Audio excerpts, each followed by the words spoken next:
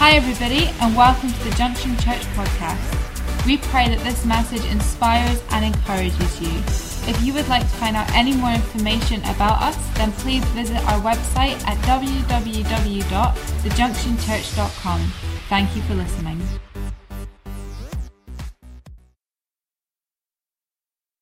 We're continuing our 40 Days of Thanks, as you can see.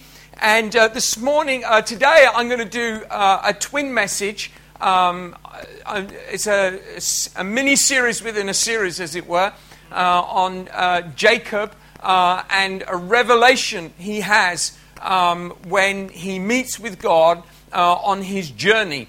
As he leaves his father's house and as he's looking for what God is going to do in his life, as he has sort of run away, he's in a place of tension. And so we're going to be going over that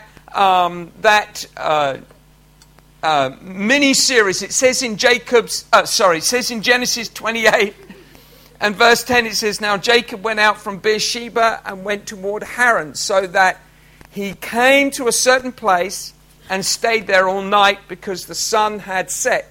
He took one of the stones of that place and put it at his head, and he lay down in that place to sleep. Then he dreamed, and behold, a ladder was set up on the earth, and as its top reached to heaven, and there were angels of God were ascending and descending on it. And behold, the Lord stood above it and said, I am the Lord God of Abraham, your father, and the God of Isaac. The land on which you lie I will give to you, and your descendants also. Your descendants shall be as the dust of the earth. You shall spread abroad to the west and to the east, to the north and to the south. And in you and in your seed all the families of the earth shall be blessed. Behold, I am with you and keep you wherever you go, and will bring you back to this land, for I will not leave you until I have done what I have spoken to you. Then Jacob awoke from his sleep and said, Surely the Lord is in this place, and I did not know it. And he was afraid and said, How awesome is this place? This is none other than the house of God, and this is the gate of heaven.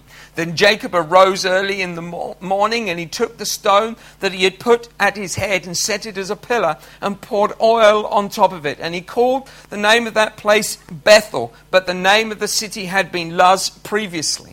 Then Jacob made a vow, saying, If God be with me and keep me in this way that I am going, and give me bread to eat and clothing to put on, so that I come back to my father's house in peace, then the Lord shall be my God, and this stone which I have set as a pillar shall be God's house, and all that you give me I will surely give a tenth to you." You know, when Cheryl and I were in our early years of marriage, I love seeing all these young couples, and they're getting married. And Cheryl and I were very young when we got married. Cheryl was 19, I was 22, and we were actively involved in leadership and ministry of our church. And we had started a youth ministry on the streets of our local town. And I've shared this story many times, but in that in our local town, it was just a rough market town, and the kids the kids on the streets. A lot of people say the kids of today, how bad kids are, and the drugs. Let me tell you something. It was a lot worse then, and what the kids got up to then. You just don't want to know. And they were actively involved in. These are teenage kids actively involved in serious drugs, doing LSD right in front of our eyes. There were sexual activities going on in the street right in front of your eyes. It just happened all of the time. And these were the kids. These were the rough kids. And we started reaching out to them. And we had a ball, and we were just having fun, just reaching these kids and praying like crazy when fights would take off. And sometimes we'd gather these kids together, but you know, how many of you know that you're only one step away from a riot when you've got kids like that together? And And so we had on a couple of occasions near riots taking place, and we had to pray in tongues and cry out to God because we would probably get arrested as well. But we started seeing kids saved and healed, and miracles started taking place. And as that happened, so we started to get opposition, and we started to getting attacks, and people were phoning us up in the middle of the night and knocking on the doors and banging on the windows and really just sort of making life very difficult for us. And I remember on one particular night, actually right at the end of this kind of season, challenging season that we were going through, these kids there was a strong connection of the occult with some of them, probably occultic parents or something. There were certainly a lot of occultic activity going on. And so one of these particular, or maybe in a few of them, they come and they bang really loudly on the front door. We lived on a ground floor masonette. And they come and they banged on the door, and I got up and I clearly wasn't going to open the door, and the kids start shouting, "Is Lucifer there? Is Lucifer there?" And they're obviously thinking it's going to freak me out, and trying to invoke the name of Lucifer would somehow put some kind of fear in me. And so I responded by saying, "Lucy who?" And they were going, "Lucifer. No, Lucifer doesn't live here. I've no idea who she is." And they were going, "No, Lucifer." And I'm going, yeah, no, I don't know her. I'm sorry.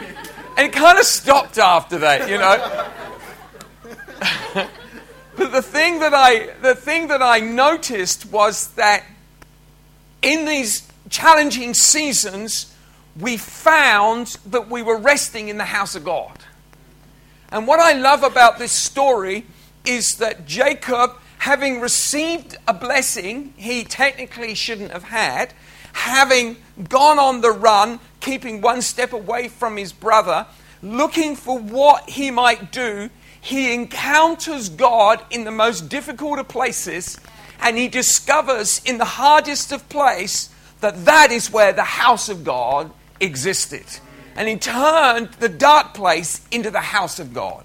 We were often looking for a place where we can get to the house of God, but the house of God is where your trouble is. And this is what happened to Jacob. And what I love about this story is that he is on this journey, and it says in verse, where are we? It's quite a long piece of scripture here, and it says in verse 11, so he came to a certain place and stayed there all night because the sun had set. Now, I need you to understand that when we look at our lives, we look at sunset and we look at the end of the day as the beginning of nighttime. And nighttime is one of those things that many people, and there's quite likely there are people here that struggle with their night times. A lot of people don't sleep well. A lot of people don't sleep well. A lot of people struggle with their sleep. And what also is that we tend to look in terms of hope for the morning rise, don't we? The next morning. When the morning comes, then we kind of feel like that's the new day. That's the beginning. But I need you to understand that the day for God begins at sunset, not sunrise. You see, in the Old Testament, a man in his sin, a man who has sinned or been defiled or just separated from God, he was unclean until sunset. Then he was free. He was free at sunset. So his day started, his new day started when the sun went down, not when it came up.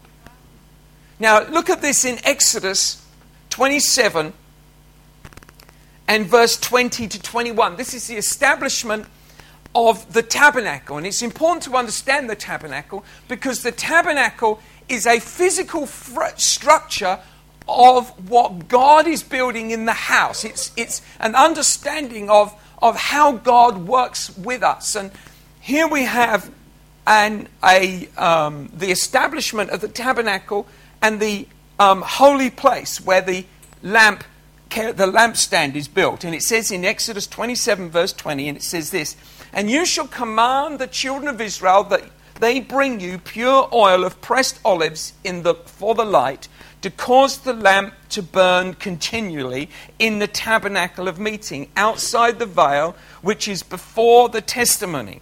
Aaron and his sons shall tend it from evening until morning before the Lord. It shall be a statute forever to their generations on behalf of the children of Israel." So God said, until evening, until morning, the lamp must burn. You see, when the sun goes down on our lives, the Holy Spirit burns brighter in your heart. When the sun goes down, the Holy Spirit rises up and says, you think your day has just finished, but your day is just beginning. You think that things are getting tough, but in this tough moment, the day of grace has just begun. In this day of darkness, my light is going to cause a miracle to take place in your life.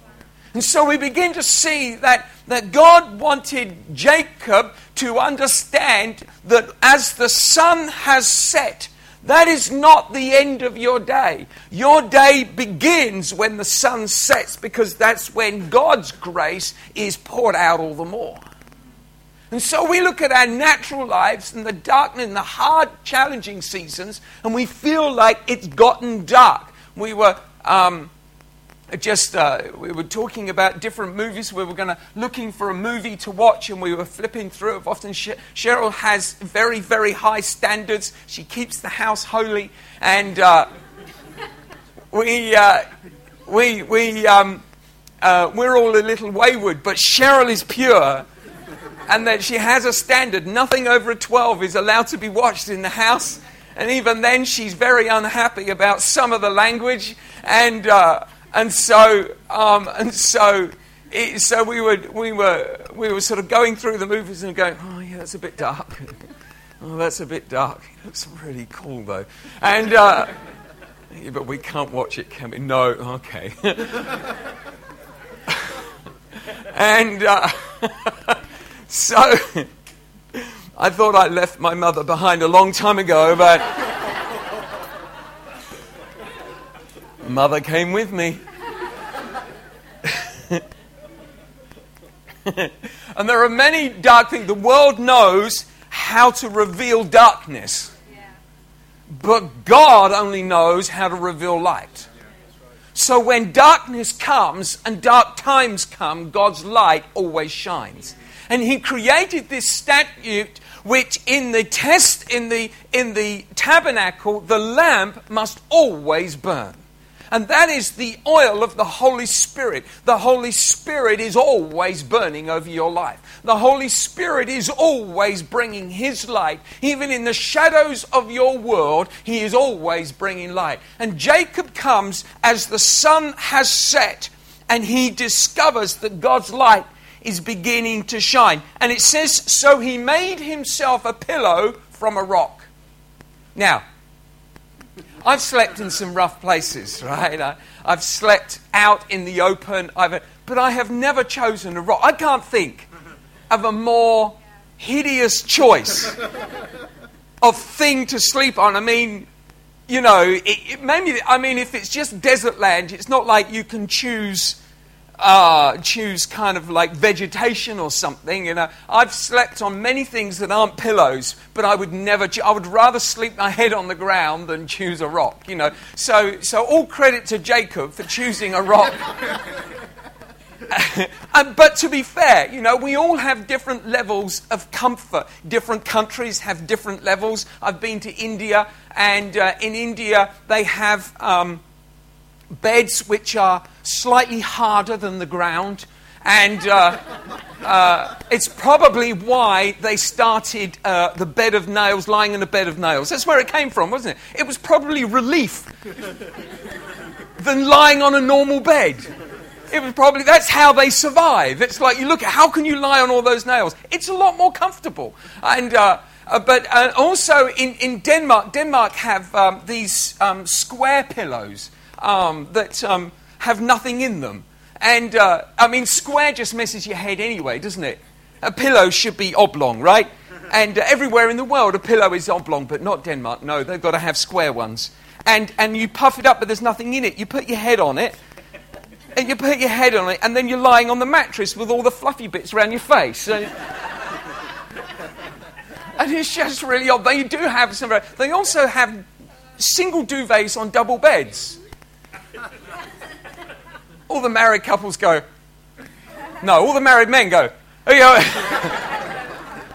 It probably explains why Denmark has a falling birth rate. I don't know, but it would also explain why Danish men have never suffered the experience of being used as a hot water bottle with the wife's cold feet. But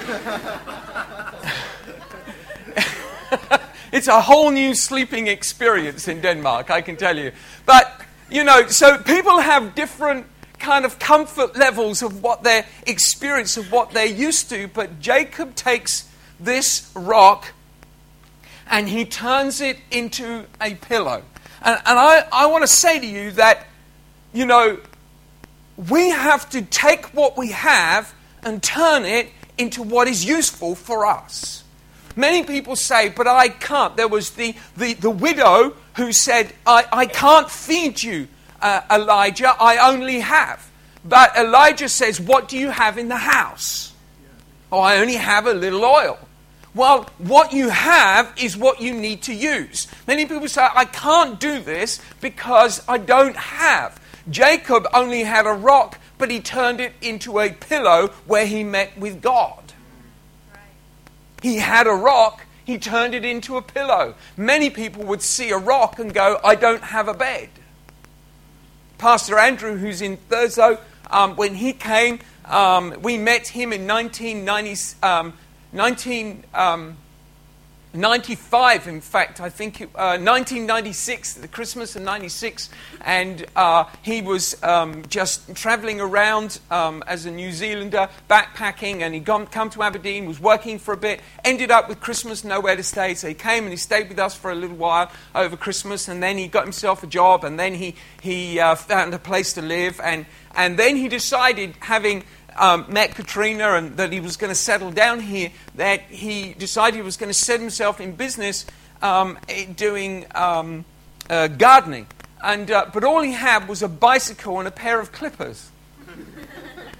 So he set himself up in business. He didn't say, I haven't got. He didn't say, I haven't got it. He took what he had and he made something of it. And many Christians are wanting God to do something. I need you, God, to do something. But the Bible tells us that we have to do something first. It actually says in Ecclesiastes chapter 9 and verse 10, it says this, whatever your hand finds to do, do it with your might. For there is no work or device or knowledge or wisdom in the grave where you are going. It's really depressing, that, isn't it? It's like, by the way, you're about to die. But Solomon's writing here in Ecclesiastes is saying, you can't. The grave doesn't have anything for you to do. You need to do it now. And you can't look at your life and say, but I can't fix this problem. You can't look at your circumstances and say, but I don't have. You can't look at your bank balance and say, I don't have. How many of you looked at that? I've looked at my bank balance and, Jesus. But what do I have? I have two hands that can work. I have a creative mind that can do something. Do you understand? If you want to turn your darkness into light, you have to start creating momentum in your life that God can steer you. God can't lead a stationary sheep. The sheep has to be moving for God to lead it. He wants to lead you, but if you're not moving, He can't lead you. You ever say, well, I might be doing the wrong thing. Doesn't matter. You can steer a sheep in the right direction, but if it won't move, it won't move. You get a sheep, you get any animal that sticks its feet in and they won't move. My neighbours used to have this Old English sheepdog that would sleep outside of our house for 3 weeks. Actually, we had 2 female dogs, so about 6 weeks of the year, or 12 weeks of the year, because every time the female dog came in season, out came Buggins, the Old English sheepdog, and he would just park himself outside our house, as he had other intentions. And he was going to breed little Old English sheepdogs with whatever was in the house, and so you couldn't move him. I mean, Old English sheepdogs are quite big, but we had like 4 of us, a neighbour who owned it, his 2 sons, and myself, and his sons were big, and we're trying to shift this dog. He wasn't going anywhere. His legs were in, and he was stationary going, I can't move. He's stationary. Do you know what? We got Christians going around going, I can't move. Well, no, you can't. Because you won't. You can't because you won't. Do something that creates a little bit of movement. And God can lead you in the right direction. Just do something different. I've just set up a business. How many of you know that I am now the director of a limited company? What am I going to do with it? Do you know what? I have no idea. I don't even want to do this thing. I've got Jonathan working with me, full time. I'm not paying his wage. His dad is. And we've set up this business. And we're going to sell these medical mattresses to anybody who wants one. Anybody who wants one. And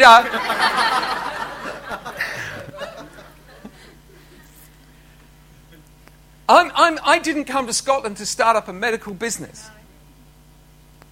But I want to create a financial breakthrough.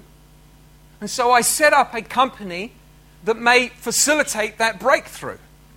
Now, I need God to move in my life, so I have to create momentum for God to move. So far, all I've done is I've created a company that means I've also applied for VAT right from day one. I'm not going to be, oh no, we don't need that. I'm going to be like, I've got company's house on my back, I've got HMRC, I've got the VAT, and I've got all of these responsibilities for which I'm now responsible for. Why? Because I want momentum. And momentum, I need God to lead us through challenging seasons. And to lead us through, I need the word from God. And to break through. And I know God can cause breakthrough. I don't want to be a director of a company, but I do want to prosper. And I have creative ability. I have a mind most of the time. I have an ability to communicate. And so I want to use what I've got and see what God might do with me, that His purposes may be established through my life. Can you see? We have to turn. We have to turn the dark places into the house of God. This is where Jacob took a rock and he turned it into a pillow. You see, in Joshua chapter 5, we come to a story of Joshua where he's leading the children of Israel and he's led them, he's come through, he's done the whole journey through the desert, he's done the 40 years, he's been faithful to God, and they've had their sort of epic battles, but they come to the battle, the defining place, Jericho. Jericho is, if they can't do Jericho, they can't do the promised land. This is it for them. And Joshua is at that point where he's looking at Jericho, which is walled city, and he doesn't know how this thing is going to work. And so he's standing there, and he's brought the children of Israel to it. And it says in Joshua chapter 5 and verse 13, it says, "And it came to pass when Joshua was by Jericho that he lifted his eyes and looked. And behold, a man stood opposite him with his sword drawn in his hand. And Joshua went to him and said, Are you for us or for our adversaries? But he said, no, but as commander of the army of the Lord, I have now come. And Joshua fell on his face to the earth and worshipped and said to him, what does my Lord say to his servant? Then the commander of the Lord's army said to Joshua, take your sandal off your foot, for the place where you stand is holy. And Joshua did so. Now, here's where the Christian's life stops making natural sense, because this is where God starts to move. This is when God starts telling us to do things that doesn't add up in the natural world. It's like tithing. It doesn't add up. All right? Naturally we say, yeah, I want to be rich. I've just gave 10% of my money away. I want to prosper. I'm just going to give it away. Now, actually, a lot of people in the world understand that. But if you start adding it up, it doesn't make sense. But Joshua is in this place where he's created momentum, but he doesn't know how to break through. He's got the momentum, but he doesn't know how he's going to get through that walled city. And he sees a man with a sword, and he's got that much kind of fear, confusion, doubt. He sees a man with a sword, and so he's questioning, are you with me? Are you for me? Are you for them? And this is what the angel says. I'm not for either of you. I'm for God. And that is where our life has to take a defining statement. We create momentum, and at the point when we face the greatest challenge, we turn and we say, this is not my battle. I am for God. Joshua was saying, are you for me? This is my battle. And the commander of the army of the Lord's angels says to him, yeah, I'm sorry. This is actually nothing to do with you. This is to do with God. And this is a holy place. This is God's house.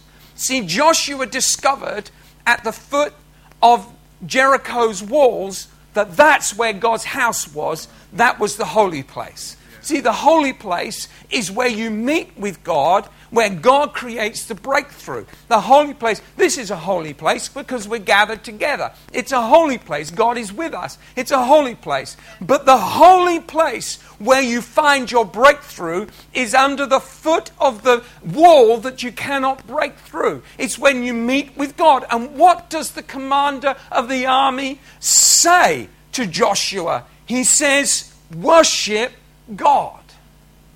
This is where our thanks and our praise begins to break through. Joshua gets his revelation when he begins to praise. Joshua gets his breakthrough when he begins to praise at the house of God in the hard place. And you know, we have many hard places in our lives, but the key is coming back to that place and knowing that his light that never stops shining is leading us to a place of worship.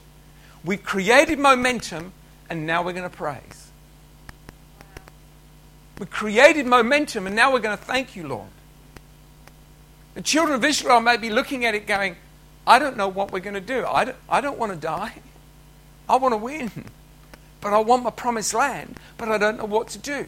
We spend our life going, I want to get over there, but I don't want to lose what I've got here. If I go over there, I might lose what I've got over here. Isn't that wonderful? See, what happens is that we get caught in this place. And Joshua, he had this momentum, but he didn't quite know how to maximize it on it. And God says to him, two things you need to understand. Number one, at that point of your hard place, that's God's house. Your hard place, that's God's house.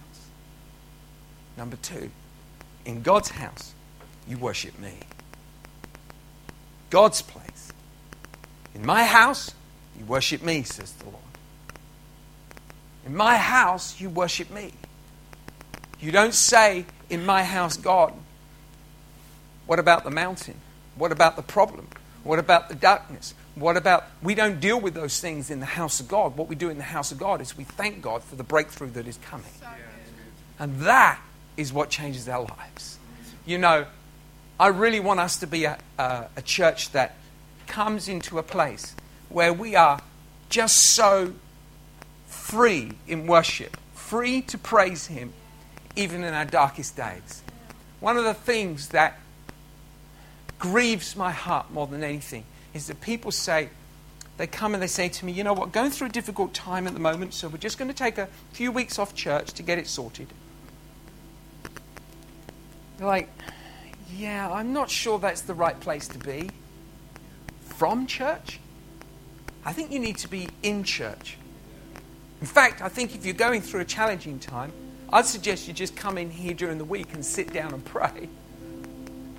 And come in when it's not being used and pull a chair up on your own and start going, God, I worship you in this place. I need you. I mean, people, they do the same when they're struggling with their relationship. I'm really struggling with my relationship. So what I'm going to do is I'm going to have time apart. Well, you know what? If you're married, it's not time apart you need. It's time together. Because the time together you've had hasn't had the communication, and you need to change that. We need time with God, and that will lead us into a greater breakthrough. We need time to worship Him, time to lift Him up, time to say, this is a holy place. Thanks for listening. If you have any questions or you'd like to find out contact information or service times, then don't forget to visit our website www.thejunctionchurch.com. God bless.